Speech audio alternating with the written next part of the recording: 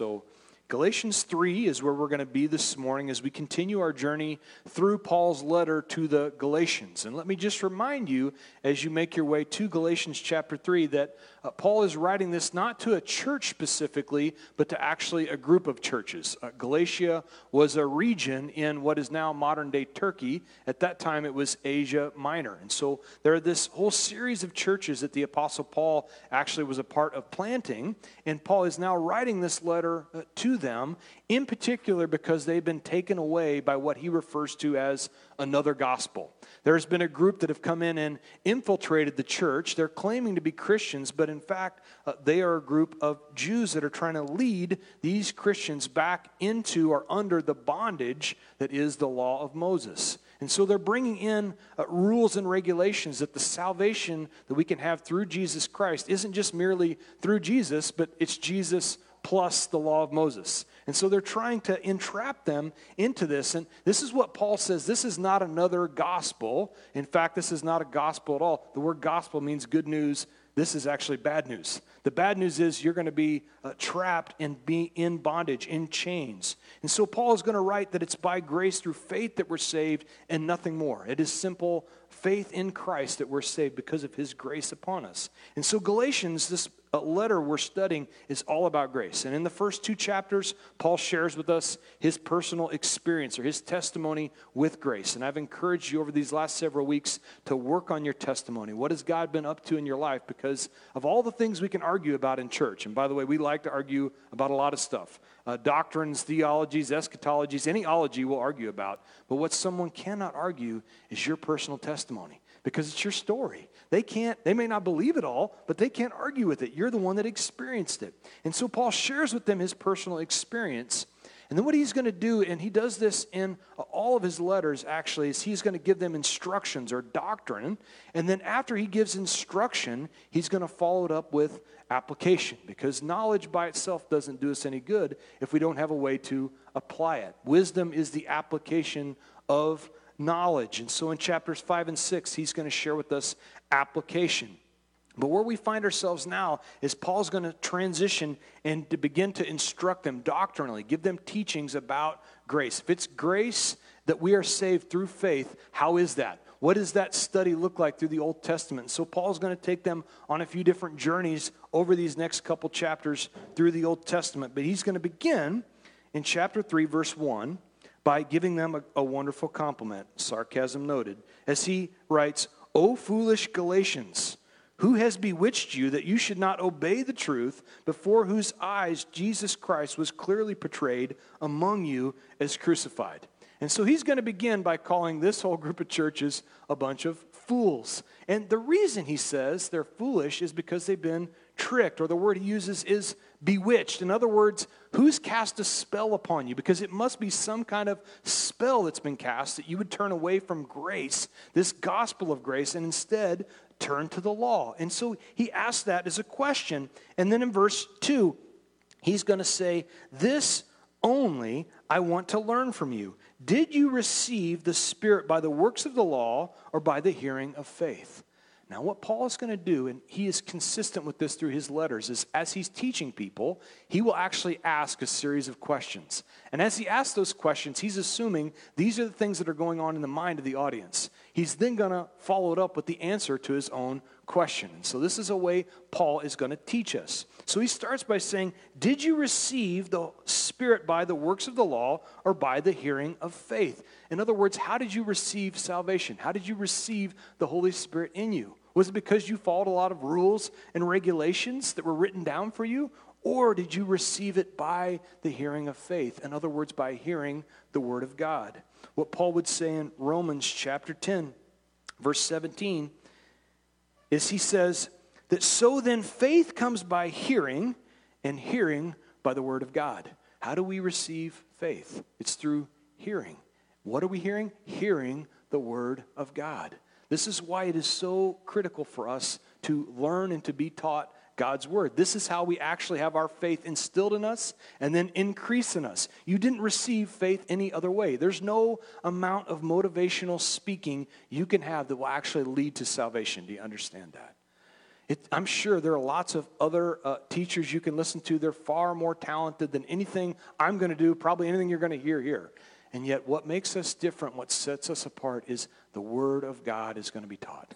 Whether I miss it completely, whether I'm exciting enough, it doesn't matter. It's the Word of God. And by the way, that's the thing that changes people. The reason I'm passionate about it is because it's what changed me. Him working inside me. It was simply the Word of God. It wasn't any dynamics from a speaker. It was the Word of God changing us from the inside out. And so this is what Paul's saying. How did you receive faith in the first place? Was it your rules or was it the Word of God? And then in verse 3, he says, I'll find verse 3 here in a minute. Did you receive it by the works of the law or by the hearing of faith? And then in verse 3, he says, and are you so foolish? Having begun in the Spirit, are you now being made perfect in the flesh? And so 2 times in 3 verses, Paul calls them foolish. He is clearly upset with them. But what he says here is important for us to grasp. Have you begun this in the Spirit, and now you're trying to complete it in the flesh? And how many times do we fall into this trap where God begins a work? He starts to do something in our lives. And then as he begins to grow us, what do we immediately begin to do? I got it from here, Lord. I think I'll take over from here. I think I understand enough. I'm going to go and continue this ministry or this work on my own. And so we get ourselves out there because we've now walked away from what he's done through the Spirit. We now want to complete it in the flesh. And then if you look at it historically and you see how many revivals have been started, how many wonderful works of God have been begun through his Word and through his Spirit, that then almost immediately people begin to develop a program. They begin to develop a formula. If a great church revival happens immediately, especially in our day and age, we want to see, how do we copy that success? Can you develop a program, a seminar, a conference? How can we glom onto that? And before long, what happens is the Spirit is completely squelched. His Spirit is completely stopped because it's a work of the flesh. And so the Lord has been very clear throughout Scripture. In fact, as the Lord called the nation of Israel to go back from Babylon and rebuild the temple, this is what he says to Zerubbabel, the descendant of David that was to lead the people back to Jerusalem and rebuild the temple. And they're struggling to rebuild the temple of God. And so what the Lord communicates to him in chapter 4, verse 6 of Zechariah, he says, he answered and said to me, this is the word of the Lord to Zerubbabel. Not by might, nor by power, but by my Spirit, says the Lord of hosts. This is how you're going to construct the temple. This is how you're going to build something truly wonderful. It's not going to be by your power or by your might whatsoever. It's going to be by my Spirit.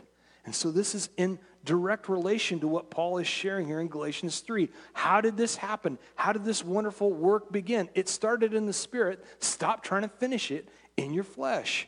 Now in verse 4, have you suffered so many things in vain, if indeed it was in vain? Here's the truth about our simple faith, and it is a very simple belief. Other people are not going to get it. They are not going to understand it. They're going to call us simpletons. How is it so very easy? There's got to be way more complexity to having an eternity in heaven. How is this possible? And yet, it is just so. We don't have to come up with fancy arguments. You don't have to have all of the apologetical arguments throughout the entire Old Testament memorized in order to defend your faith. What will defend faith is a changed life. There is nothing that stands up for this faith that we have, this salvation that we believe in, like a changed life. You can't argue with it. It's obvious. What Peter says is be prepared to defend or give an apology for the hope that you have in Christ. That's what people are going to notice. When they see you walking around with hope when everyone else is hopeless, they're going to go, I want some of that. This is all we need to defend it. Now, continuing in verse 5, therefore, he who supplies the Spirit to you and works miracles among you, does he do it by the works of the law or by the hearing of faith? Now, here's the thing about the works of our flesh, or our faith, our faith is actually dependent upon God's faithfulness. Now, that's going to seem like a circular argument, but what I find is that over and over again, I begin to be convicted by the amount of faith I have, or more particular, by the amount of faith I do not have. I am often concerned and convicted by the faith that I don't possess. But here's the thing. His promise is not dependent upon my faith, but upon his faithfulness. And what is he faithful to? He is faithful to his word, and he is faithful to saving people. God is all about changing people's lives. He is all about salvation. And so what happens is, especially in more charismatic movements, while more rigid and religious movements can put all the emphasis on rules and regulations, and we identify that as legalism. That's easy to call out. But what is also legalism is when we put all the emphasis on how much faith you possess. God could do this if you had enough faith. God could do that if you had enough faith. And my friends, I'm telling you, that's legalism as well. Because it puts the emphasis back on you and what you can do. And the reality is, we can have faith because God is faithful. And Paul's going to give an example of this. He's going to start with Abraham. In verse 6, he says, just as Abraham believed in God, and it was accounted to him for righteousness. Genesis chapter 15, verse 6, that's what Paul quotes. That Abraham believed in God, and it was accounted to him for righteousness. And oh, by the way, as he brings this up, realize Abraham predated the law. Abraham was alive 400 plus years before the law was ever given to Moses. And so this is true. Even before the law came around, God was looking to save people by grace through faith, including faithful Abraham. In verse 7, therefore know that only those who are of the faith are sons of Abraham. And the scripture, foreseeing that God would justify the Gentiles by faith, preached the gospel to Abraham beforehand, saying, in you all nations shall be blessed. So what he is saying here is that through Abraham, through his line, through his seed, we are actually linked to him because we are children of faith, not of works. And so he begins this story of talking about the faith of Abraham, how we can be children of Abraham through faith and saved by faith through grace. This gospel message was given to him so that we could receive it. But then when you think about it, you have to wonder, this father of the faith, I think about how great Abraham must have been.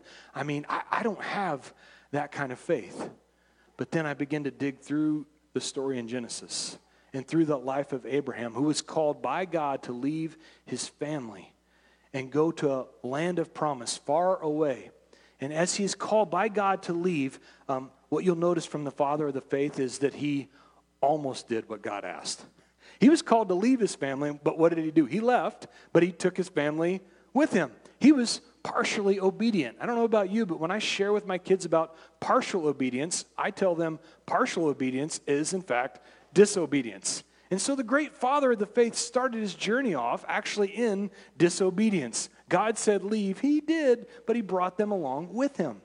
Then, as he's making his journey, he is traveling now with his family, and apparently his wife, Sarah, she was 65 years old, he was 75, but she must have been some kind of stunner. She was some kind of beauty. The Bible tries to describe her beauty, but we know that she was a beautiful woman because Abraham was scared to death of every land they went to that the kings were going to kill him to have Sarah. So she was smoking hot. That's the Brock Ashley version. And he was scared to death that they're going to kill him for his smoking hot wife. And so what Abraham, the father of the faith, does is he actually lies and says that, well, she's just my sister, because he wanted to save his own skin. And so the father of the faith has now been disobedient, and he's lied not on one occasion, but 2 different times that his wife was his sister. Now, all that being said, what really stands out is that this father of the faith, when it came to the promise of God, when God said, I'm going to make you the father of many nations. His name Abraham even means father of nations. But do you know what he lacked? A child. He had no children. And so how was it possible he could be the father of nations if he had no child? And so after 10 years of waiting for God to give them a child, they got impatient. And his wife Sarah has this brilliant idea that maybe we should help God out a little bit. Any of you ever tried to help God with a promise? Right. And so they decide to help God, and she says, why don't you take my Egyptian handmaiden Hagar as not your wife, but as a surrogate mother. You should go into her and conceive a child, and we'll pretend like this was the child God was talking about. Now, this sounds weird to us this day and age, but in that time it was acceptable. And so Abraham goes into Hagar, and she conceives, and they have themselves a little Ishmael baby. And if you want to know how the rest of the story goes for Ishmael, or how it's going to this very day, all the Arab nations consider themselves sons of, you guessed it, Ishmael. That, by the way, is how the works of our flesh often go. We end up having ourselves a little Ishmael baby that is a pain forever and ever. But nevertheless, what you notice about this story is God didn't say it was through Hagar that he would have a child, but through Sarah. And so another 13 years later, Sarah is told yet again, you're going to have a baby. And at the ripe old age of 90, she conceives and has a child. But what you'll notice through that story is the father of the faith, he lacked faith. I'm actually encouraged by that because I think about how many times I have been partially obedient, how many times that I have struggled with truth-telling, how many times that I have completely lacked faith, and yet God's love for me is not dependent upon my faith, but upon his faithfulness. I'm so thankful for his faithfulness to me over and over again. He is faithful even when I am not faithful. Now, verse 9, so that those who are of the faith are blessed with believing Abraham. We are blessed because of believing Abraham, who struggled with belief. In verse 10, for as many as are of the works of the law are under the curse. For it is written, cursed is everyone who does not continue in all things which are written in the book of the law to do them. And so the law, what Paul is saying, actually brings about a curse. And he is referencing Deuteronomy chapter 27, verse 26. And in this spot, what it says there is, cursed is everyone who does not keep every commandment of the law. And in the Hebrew, if you look up what the word all translates to in our English, it's complicated. It means all. Right? It means all of it. If you're going to follow the law, it means you must follow all of the law in its entirety. And so the issue for us is we cannot keep even the top 10 list, let alone all 613 commandments that are in the Old Testament. And so it becomes a curse to us. Now, thankfully, we're New Testament believers, and we have Jesus, right? We have Jesus. He's come to do away with the law, and so we have his wonderful teachings like the Sermon on the Mount. Until you begin to read the Sermon on the Mount. And what Jesus does is he breaks down the law for people. He says things like, look, the law says you shall not murder. But what I say is that if you even hate your brother in your heart, you've already committed murder. Ooh, that seems kind of harsh. He goes on to say, the law says you shall not commit adultery. But I tell you, if you've looked upon a woman and lusted after her, you've committed adultery. Uh-oh, it's getting a little serious in here. This is the teaching of Jesus. He is now internalizing the law. The law, through the Sermon on the Mount, actually got much more serious. It got way more drastic. How on earth are we going to be able to keep the law when now it's internalized, not just merely external? Now, Paul continues in verse 11, but that no one is justified by the law in the sight of God is evident, for the just shall live by faith. No one is capable of being justified by the law. This is obvious. Based upon Jesus' own teaching, no one is going to be able to keep this thing. It should be obvious to us. But here Paul quotes from Habakkuk chapter 2, verse 4, where God says, the just shall live by faith. This concept of justification by faith is covered in Romans chapter 1. That's really the emphasis when Paul shares the verse there. In Hebrews chapter 11, the emphasis of the just living by faith is really upon faith. In fact, that chapter of Hebrews is called the Hall of Faith. But I want to share with you that in Galatians chapter 3, verse 11, the emphasis that Paul is trying to communicate here is that we shall live by faith. That we are to have life by faith. Not just simply life eternal, but life right now, an abundant Christian life. We are called to have an abundant Christian life now and for all of eternity by our faith that we can have in him. Now, this particular verse in this section of Scripture, this was very convicting for a young man who was a Catholic priest about 500 years ago. because at that time the church had become all about works. It was a works-based faith. And this young man was convicted by his lack of works, even though he was very pious, very religious. And so he sought to fast for sometimes weeks at a time. He would take a whip and literally whip himself across the back to try to bring his flesh into some kind of subjection. And yet, even in this spot, he found his flesh was still deceitfully wicked. And so this young man was so convicted, so heartbroken about not being able to be justified by his works, not being able to attain to righteousness, until he landed in Galatians chapter 3, where he read, "The just shall live by faith, not by works, but by faith." And this young man's name was Martin Luther. The Protestant Reformation was started because as he read this, he realized, I cannot possibly do enough to be justified by my works. It's only by faith I can be justified. And we're sitting here right now, thankfully, because Martin Luther was convicted by this passage of Scripture. It's not by works, but it's only by faith. And what the law says is do, but what faith is trying to communicate is it's already been done. It's already been completed. Now, verse 12, yet the law is not of faith, but the man who does them shall live by them. Christ, in verse 13, has redeemed us from the curse of the law, having become a curse for us. For it is written, cursed is everyone who hangs on the tree. In verse 14, that the blessing of Abraham might come upon the Gentiles in Christ Jesus, that we might receive the promise of the Spirit through faith. So here you have the curse of the law. That cursed is anyone who tries to follow the law because we can't keep it, all except for one man. One man kept the law, kept it in its entirety. And then this same man, this same Jesus, then became the curse for us.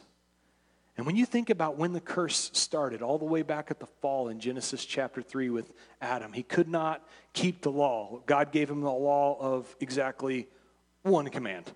And mankind couldn't even keep the one law that God gave us. And so as Adam became a lawbreaker and the wages of sin were death, he was destined to die. What God gave him was cursings that would happen because of his disobedience, that he would have to labor as he worked, that by the sweat of his brow, he would actually work the ground. And then finally, he said that as you try to work the ground, it's going to raise up thorns and thistles because of your own disobedience. And yet realize what Jesus did in the last 24 hours of his life as he completed all the law, every jot and every tittle, the only person that could do it. What he did at the Last Supper is he broke the bread and he said, my body is broken for you. He broke himself for our behalf so we wouldn't have to labor. As he was there in the Garden of Gethsemane on just hours before he would be taken and tried illegally by his own brothers. As he's there in the garden, as he's crying out to the Lord, if there's any way that this cup could pass from me, but nevertheless, not my will, but thy will be done. As he's crying out, thinking about the weight of all the sin of all the world upon him, great droplets of blood. He literally sweated blood from his own brow on our behalf. And then finally, as he is taken off to trial and the Roman soldiers beat him, what they did was they twisted a crown of thorns, the very symbol of the curse itself, and they pressed it down into his head on our behalf, literally taking each step of the curse of Adam upon himself for you and I. While we were yet sinners, Christ died for us. And so here's Jesus taking on the curse on our behalf. Now verse 15, brethren, I speak in a manner of men, though it is only a man's covenant, yet it is confirmed. No one annuls it or makes it void or adds to it. In verse 16, now Abraham and his seed were the promises made. He does not say, and to the seeds, as of many seeds, but as of one, and to your seed who is Christ. In verse 17, and this I say, that the law which was 430 years later, cannot annul or break the covenant that was confirmed by God in Christ, that it should make the promise of no effect. For if the inheritance of the law, for if the inheritance is of the law, it is no longer of promise, but God gave it to Abraham by promise. And so what he's commenting on here is the law, the promise, was given to Abraham 430 years before the law ever even came to be. And it was a covenant that God made with Abraham. By grace through faith, he gives him this covenant. But here's the thing about covenants in that day.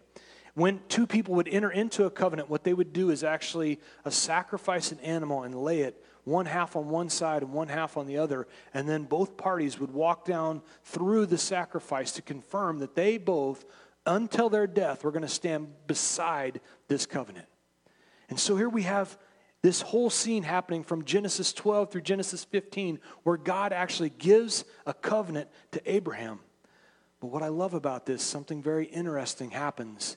It's that Abraham was sleeping, sitting off on the sidelines in this vision. And guess who passed through the sacrifices? Only God. Abraham never walked down the sacrifices. And the reason is because the covenant was not dependent on any work that Abraham would do. God literally made a covenant with himself for this promise that he would give. An irrevocable covenant that he gave to Abraham and to his seed, singular, speaking of Christ Jesus himself. God makes a covenant with one who will never break a covenant, never break a promise. Me, I'm liable to break all kinds of things. God is not liable to break any promise.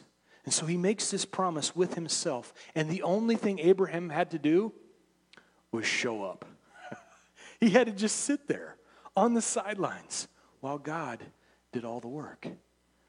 Do not underestimate the value of showing up.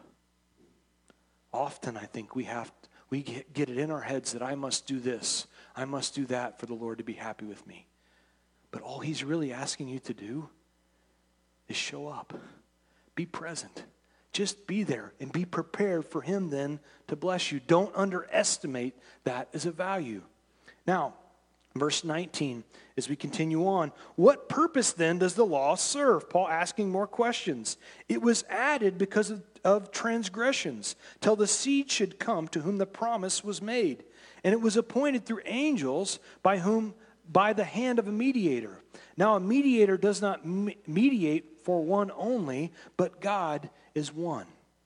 And so what we see is, if our belief is enough, what Paul's asking is, why do we have the law anyway? If simple belief was enough, why do we need the law? Well, for one, what the law does is it shows us, it gives us a mirror into our very nature. It shows what we have going on the inside. It helps me recognize what I have going on in me. And what Paul writes here is that the law was given by a mediator or through angels. Jewish tradition says that Moses received the law on Mount Sinai actually through angels. Now, that's not in Scripture. That's merely their tradition. But Paul brings that up so they could consider it. But what he says is, while angels had to give Moses the law, and then Moses gave it to you, you needed multiple mediators to receive it. The promise was given directly by God to Abraham. His promise is conveyed to us directly through his Son, through his word. We don't need a mediator to receive it. This is what he's trying to communicate. Now, verse 21. Is the law then against the promise of God? Certainly not. For if there had been a law given which could have given life, truly righteousness would have been by the law. Why then do we need the law? We need the law because God loves choice. He is all about giving us choices. And so what the law actually does is gives us a choice between receiving Jesus, receiving salvation through faith just by simple belief, or we can try to perform the law. All 613 commands. If you want to achieve and make your way to heaven that way, you can try it. But the thing is, you have to keep all of it in its entirety. And if you break one single bit of it, then you receive the punishment of the law, which is death. And so God loves us enough to give us a choice. And Paul, knowing this, knowing his own Hebrew background, on the external side of things, he did a tremendous job of keeping the law. Paul would say, I went through all the commandments. I did a great job until I got the number 10 on the top 10 list, where the Lord says, thou shalt not covet. And what he knew about himself was that he was convicted. He had coveted. He had wanted things that other people had for himself. And he began to internalize the law. Wait a minute, the law is internal, not merely external. And so he knew even of himself, he could not keep the law. Now, verse 22, but Scripture has confined all under sin, that the promise by faith in Jesus Christ must be given to those who believe. Scripture's confined all of us under sin. If you want to try to adhere to the law, you are all going to be condemned. That's the reality of what Scripture is showing us. It's proving what we actually are, that we are sinners and that we desperately need a Savior. We don't have it in ourselves to save ourselves. But what I love about this is grace existed even before the law. God gave Abraham grace and salvation by grace even before the law ever came about. Now, in our society, what we find is promoted more often than not is if I could just do enough good things to outweigh my bad things, won't I go to heaven? We feel like it's some kind of a scale that if I can just do enough good, outweigh all my bad, I'm going to be in really good shape when I stand at the pearly gates. But the reality is that's not the standard. Perfection is the standard. And if we're not perfect, we cannot stand before a perfect God. We have no way of being able to measure up. And so no matter how much we want to feel good about ourselves and feel like as long as I'm doing okay today, I'm going to be with Jesus. But here's the sad part. What if I'm having a bad day? If I'm having a bad day, it means I'm now going to hell. And so this life is lived where we think when I have a good day, he loves me. And when I have a bad day, he hates me. It's an awful way to live. But it's been promoted over and over again, and we can't measure up. It's a bipolar lifestyle that we can't live to. And the truth is, judgment is impending. And so many times we're afraid to share that with people, but it's true. The best story that I came across this week that helped convey this is, if you could imagine all of us flying in a 747 on our way to Hawaii. I've decided to take you guys all, bless you with a trip to Hawaii. And so we all load in a big, beautiful 747. We make our way across the Pacific Ocean. But as we're on our way, the pilot realizes he didn't actually make sure enough fuel was loaded to make it all the way to Honolulu. That instead, this thing is going to go down in the Pacific. We are going to crash. We're going down like the Hindenburg. But to our credit, thank you, Southwest Airlines, they decided to provide every single person on board with a parachute, a way to actually have life, even though this plane is going to crash. And so the pilot decides to communicate with the stewardess, and he doesn't want to communicate the destruction that's impending. And so, look, just tell everybody, give them the option to be able to take on a parachute if they'd like to have one for themselves. And so the stewardess gets on, and she communicates, bing! Attention, passengers. There has been parachutes provided for all of you on the plane today. If you would like to receive one, you are going to find it so comfortable. It is going to be so wonderful on your back as you sit in your seat. And you're just going to love the security and the peace you have because you have a parachute that's been provided to you by Southwest Airlines. We are so thankful for them today. And so what you'd find is a few people would raise their hands, 3, 4 people in the cabin. And they would get the parachute on, and now you've got your parachute. You're one of just a few that have willingly accepted it. But after about an hour, man, that thing's uncomfortable. Like I thought it was going to be all peace and love. And now I got this stinking parachute and I got my kid trying to lay on my lap and the stupid tray table won't stay up. And now I'm upset about the parachute that I willingly accepted. And so what I do is I'm just shucking that bad boy off. I'm done. No more parachute. But imagine the reality when you realize the plane's going down. Now, if you rewind the tape and instead, if the pilot who's up there realizes the ship is going down, realize that the plane is going to crash into the Pacific, if instead he communicates to the stewardess, hey, look, tell everybody on board, don't panic, but this puppy's going down. We're getting ready to plummet into the Pacific, but here's the good news. Southwest has provided parachutes for everybody. Get on the air and let them know. You know that as soon as she makes that announcement, hey, everybody, got some news for you. This thing is going down. We are going to crash right into the Pacific. But good news, everybody can have a parachute. Please raise your hand if you'd like one. I mean, everybody, right? Everybody's got their hands raised. And guess what? Nobody's complaining that it's uncomfortable. Nobody's worried about the tray table or the seat back. I don't give a rip. I'm hanging on to this parachute. I am so thankful because this bad boy is going down. You see, when we don't communicate to the people that we love and to those around us, the reality, which is this bad boy is going down. Are we really being loving? Are we actually caring for them? Because that's the truth. And you look at what's happening, it's obvious to everybody.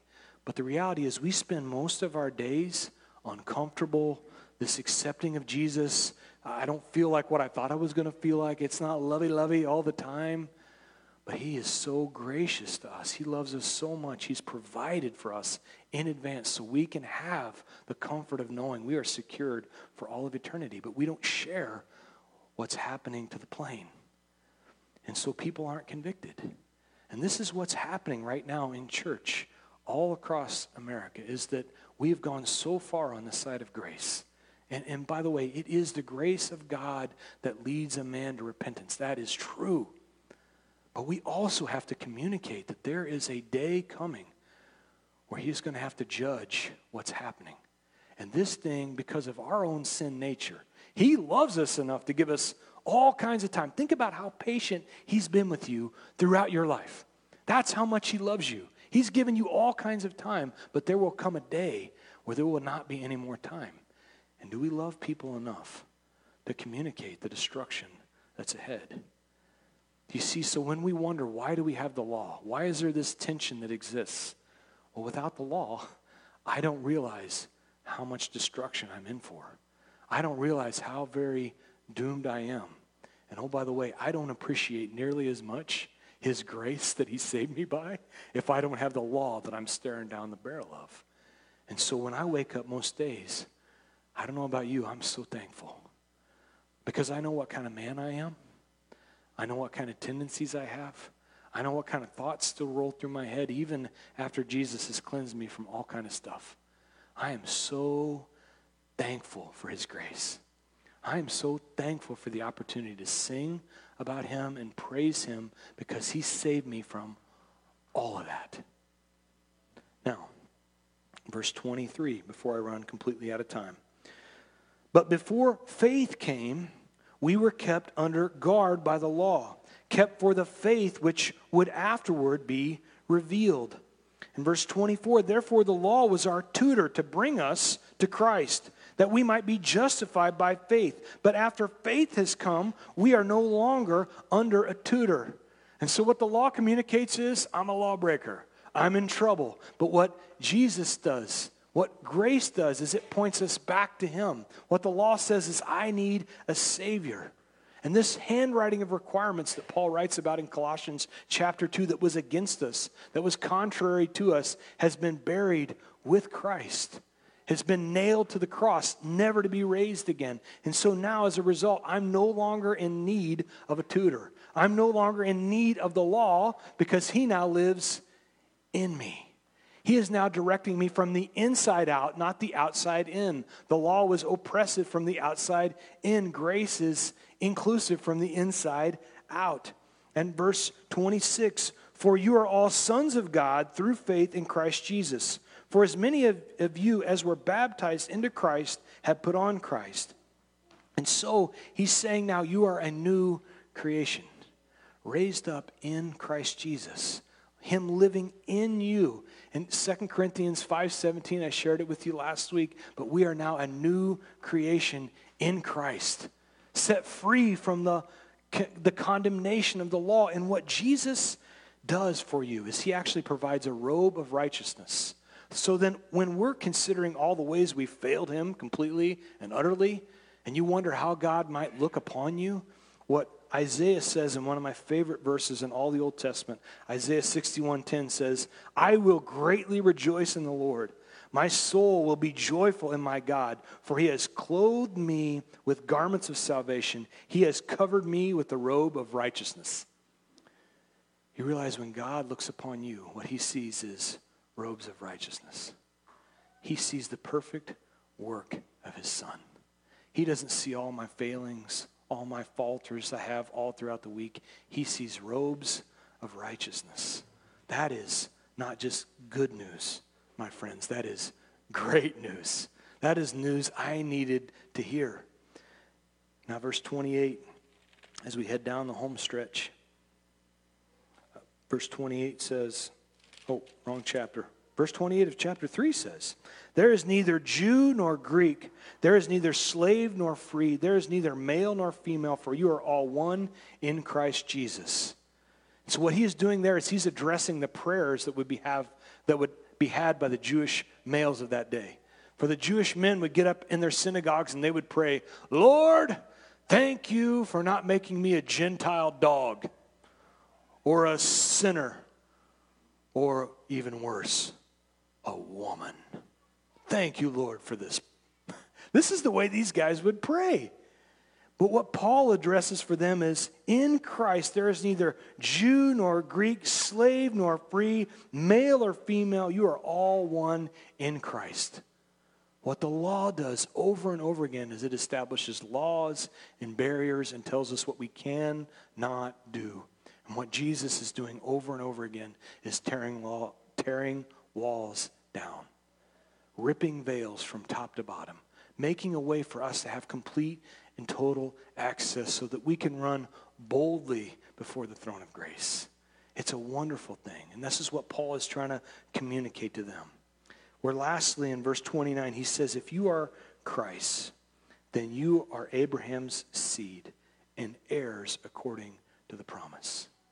That no longer is the promise of the blessing confined to only a particular group, male or female, or a particular ethnic group, Jew or Gentile, but it is available for all who are children of faith. You're able to be a child of Abraham. That is tremendous news. That is news that many of us needed to hear today. Because the reality is, for us, we often get tired. It gets to be difficult. But what Jesus wants us to understand is that this promise is now for today. We are called to live an abundant Christian life right here and now. We are also called into eternal life for all of eternity. But the abundancy of the Christian life is for right now as well. And we can start living like that. But what Paul says here in chapter 6, verse 9 to these Galatians, because he knows how they feel, he says in verse 9 of chapter 6, let us not grow weary while doing good, for in due season we shall reap if we do not lose heart. And I find that over and over again we grow weary while trying to do good. We get tired. We get exhausted because I've shared the plan of salvation. I've tried to sow good seeds in this life. And yet this family member, this coworker, this person is not coming around. And so what happens to us is we grow weary. We begin to get sour, right? We begin to get tired in this life. And so as a result, we look like a bunch of ho-hum Christians oftentimes. That church services all over look like people just dragging in. I want to go worship Jesus today. Praise Jesus. So thankful he saved me. Saved me from all my sins. I'm going to have eternity with him. Thank you, Jesus. We look sleepy and tired because we've grown weary while doing good. Do you understand? He wants you to live a vibrant life now. And the promise he gives is that we don't need to grow weary because what we have sowed, we shall reap if we don't lose heart. That family member that doesn't know Jesus yet, that one you've been praying for all that time, his promise is he's going to do a good thing. It's not up to us to reap that. It's up to him. James says in chapter 3 that peacemakers who sow peace will reap a harvest of righteousness. I don't know about you, but I'm waiting for a harvest of righteousness.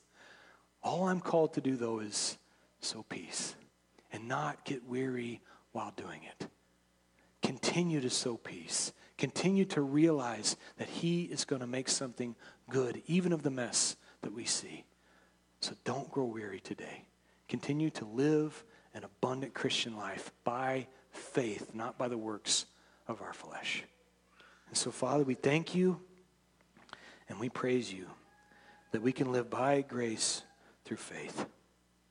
Thank you, Lord, that this is not all dependent upon how hard I can work, on how many good things I can chalk on the good side of the list. Thank you, Lord, that even while I am not faithful, you are. Thank you, Lord, that even when I lack faith, you are faithful because of the promise you have made with a capital P through Christ Jesus. Thank you, Lord, for Old Testament covenants which you do not rely upon man to walk through in order to see them come to fruition. I'm so thankful that all Abraham had to do was show up. Because many times all I can do, Lord, is just show up and sit in awe of your presence. Father, help us continue to do that.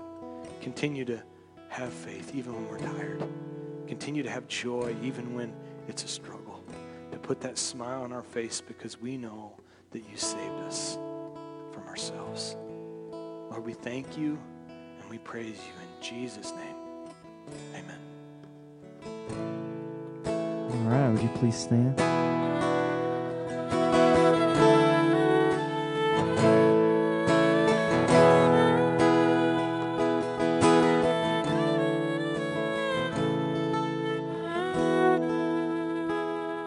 We're creation suddenly articulate with 1,000 tongues to lift one cry. Then from north to south and east to west, we'd hear Christ be magnified.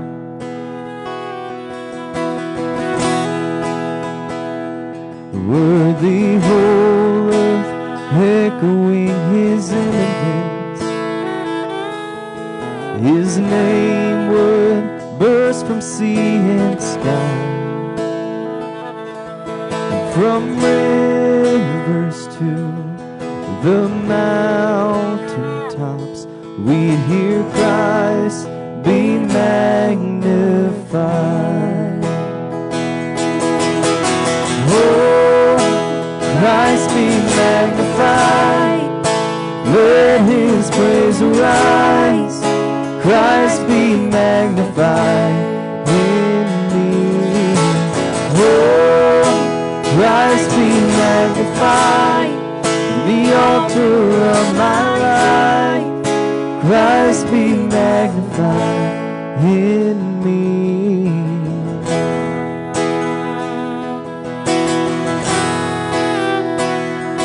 Every creature finds its inmost melody. Every heart it's made it cry. Then in one enraptured hymn of praise, we'll sing Christ be magnified. Oh, Christ be magnified, let his praise arise. Christ be magnified in me. Oh, Christ be magnified, the altar of my life. Christ be magnified in me. I won't bow to idols, I'll stand strong and worship you. And if it puts me in the fire, I'll rejoice 'cause you're there too. I won't be formed by feelings, I hold fast to what is true. If the cross brings transformation, I'll be crucified with you. 'Cause death is just the doorway into resurrection life. And if I join you in the suffering, then have joy when you rise.